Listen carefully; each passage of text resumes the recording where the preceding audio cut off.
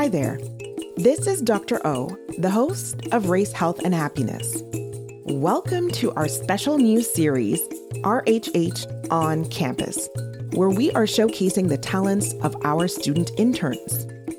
We have a special 3-part series on COVID-19 hosted by TMU student Xavier Oshinowo. He is interviewing members of the Black Scientist Task Force on Vaccine Equity. Each of these episodes focuses on one of 3 topics, which are the impact of COVID-19 in Black communities, community distrust, and the condition known as long COVID.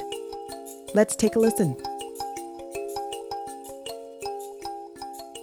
Hi, my name is Xavier Oshino, and in this episode of RHH on Campus, I speak to Dr. Candice Todd, who is a naturopathic doctor with expertise in disease prevention and health promotion. She completed her Honours Bachelor of Health Sciences at the University of Western. Dr. Todd is also a graduate of the Canadian College of Naturopathic Medicine, earning her Doctor of Naturopathic Medicine diploma. Her work focuses on evidence-based naturopathic medical care that prioritizes root causes of health concerns. Dr. Todd is a member of the Black Scientist Task Force on Vaccine Equity, a multidisciplinary team of Black experts created to share information about COVID-19 and vaccines with the Black Toronto communities and address their concerns. For this episode, Dr. Todd and I will discuss the impact of COVID-19 in Black communities. So welcome to the podcast.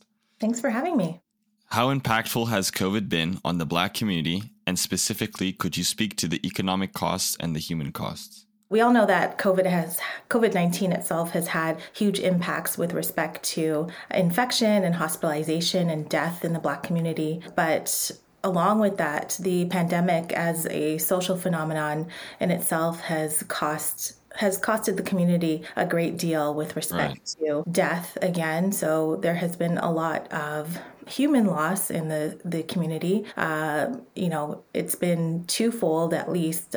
We've experienced death at rates that are at least 2 times greater than our white counterparts. We've also, because of the types of jobs that many Black and marginalized communities, we've experienced a lot of job loss. So there has just been precarious employment in this community. So unstable job conditions. We've also, because of the types of jobs we do, have been at a greater susceptibility to getting COVID. And because of that, have had lost wages, have had to take time off of work due to illness, and have had lost income in that way as well.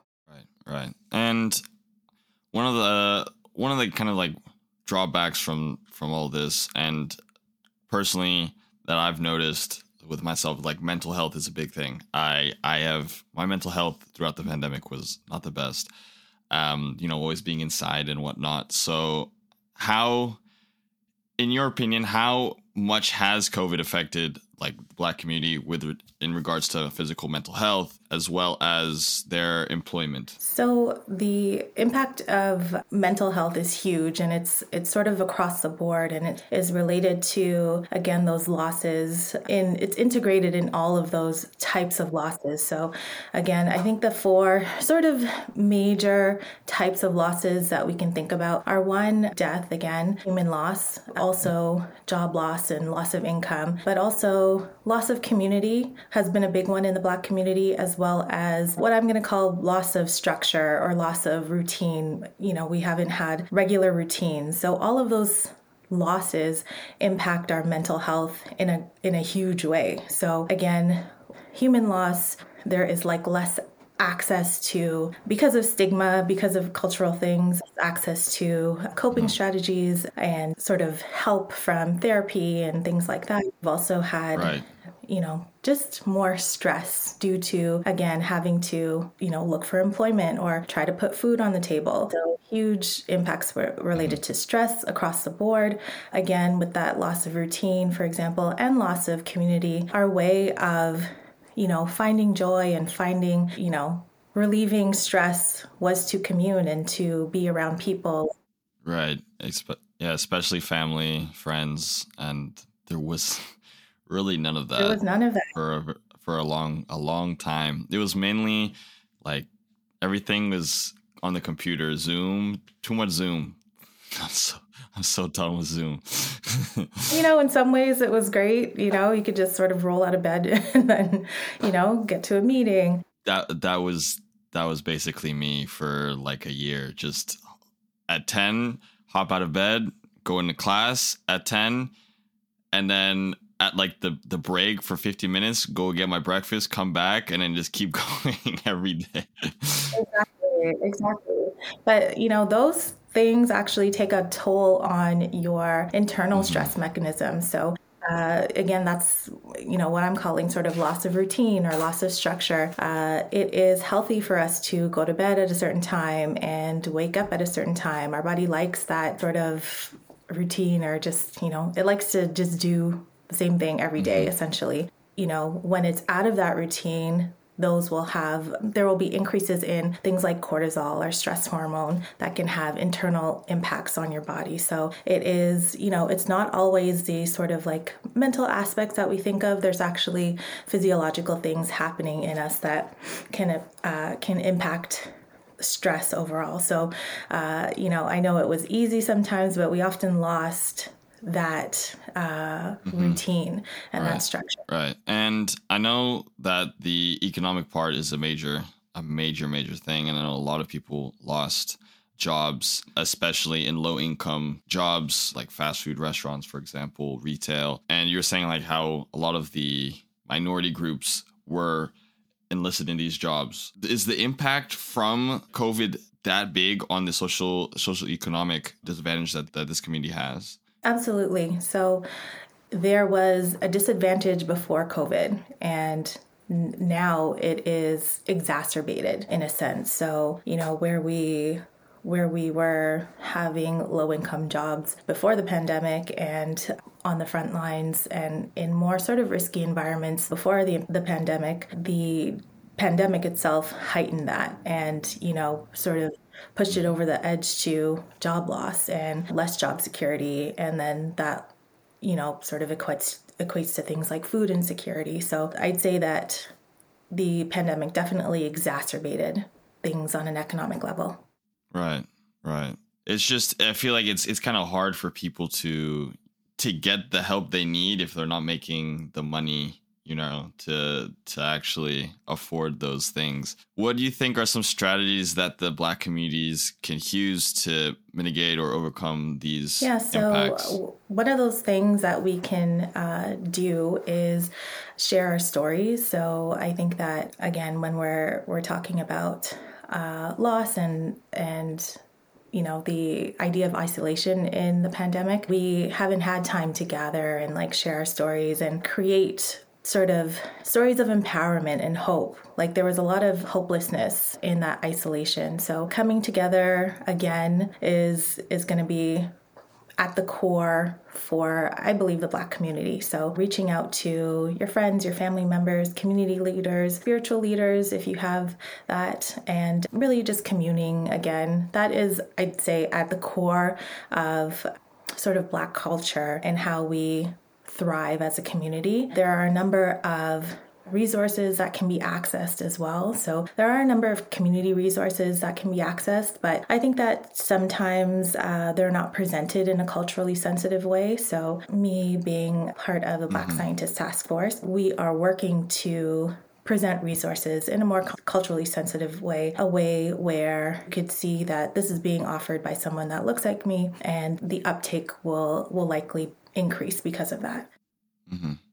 And are there any resources currently, like maybe downtown Toronto that you think that would really help or enlighten, Black folk in the community? So economic resources specifically? Oh, any resources like health resources, economic resources. Yeah, just things to kind of uplift everybody, Yeah, so I'd say make connections, just on a sort of accessible level, things that everyone can access. Your local community health centers, places like Taboo, for example, which are Black focused, have supports when it comes to health, social work, therapy as well. So take advantage of the community health centers that are set up already in your communities. And, the resources are there. It's just about sort of seeking them out sometimes, or just having the knowledge to know that they're there. Mm-hmm.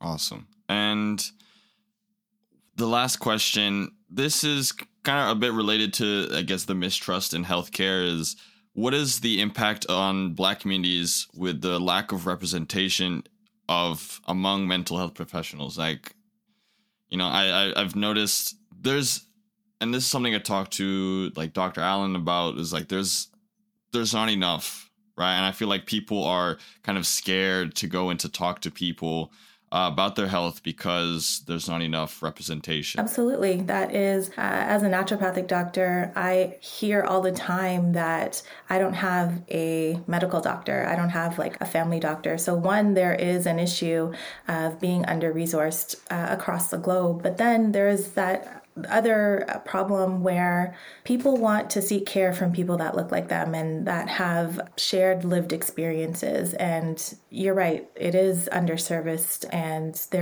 that is definitely lacking, especially in the Black community. I don't even have a great answer for that in terms of how can this be resolved. The answer would be to, sort of prioritize more Black students in positions where they can become doctors and foster that. But again, for example, Taibu is, again, a Black-centered community health center with nurse practitioners and medical doctors that look like the Black community that can serve them. So there are definitely huge gaps that need to be overcome in that area. And I'd say, we're working on it. It's being worked on, but definitely a major gap. Mm-hmm. And now you said you study naturopathic medicine. What is the difference between what you just mentioned and like traditional? Yeah, so the differences between naturopathic medicine and conventional medicine. So the major difference is that we treat your health concerns naturally. Essentially, we are using things like herbal products, supplements. The foundation is going to be nutrient-dense food, movement, exercise, stress management, and things like that, which, are sort of home to the Black community. It's like when we get sick, for example, we're always looking for that herbal concoction that's going to help us. That's sort of the first line. Yeah, whatever grandma gives you at home, That's right. And that's a very Afro-Caribbean experience. So the difference is that difference I'd say is the lens of treatment in terms of how we treat and the modalities that we treat with. And then we're also looking at root cause medicine. So naturopaths are looking for the root cause of what's ailing you so that we can treat that, and that'll have sort of an overall trickle-down effect on your overall health. So it's sort of like systemic racism. We know that that's the root of the issue, but sometimes it's hard to get there. So we do what we can to work on the problem, create a greater resolution. Right. And did it seem isolated as a Black person in healthcare, let alone just being a Black woman in healthcare? Absolutely. So in school, for example, it was always, I was maybe one of two or one, sometimes it was just one of one. And it's very, so naturopathy as a profession is actually very female dominant, but it is white female dominant. So definitely did have some difficulty finding my voice in education, for example. So, it was always a sort of like a little bit of imposter syndrome kicking in, not feeling like you wanted to represent Black people in a negative way. So I always sort of quieted myself down and would always just listen. I wouldn't ask questions, which, in hindsight is, not the way to do things if you want to sort of thrive in a profession. So yeah, I'd say that it's always been difficult being that one of one or one of two. Right. And I guess that adds to your kind of personal journey through your role, which is pretty cool. I know from experience, being the only Black tennis player at my old academy, out of like, I'd say there was like 80 people. I was the only one, it's also, which is also crazy. important, right, to have that representation and to pave that way, because you know that your struggles will influence someone in your community to say that, hey, I can do it too. Right. Exactly. And lastly, any advice for students who are looking to get into the role you are in now? Yeah, so definitely a similar journey as medicine in terms of your undergrad, to be sort of science focused actually. There are a number of core courses that you need. You need a undergraduate degree, and then you can apply to the naturopathic college. So there's one in Ontario, and then there is another one in Vancouver. So those are the only two in Canada, and then there are a few in the States as well. Well, I appreciate you coming in and speaking with me today. It's been awesome. So yeah. Thanks so much.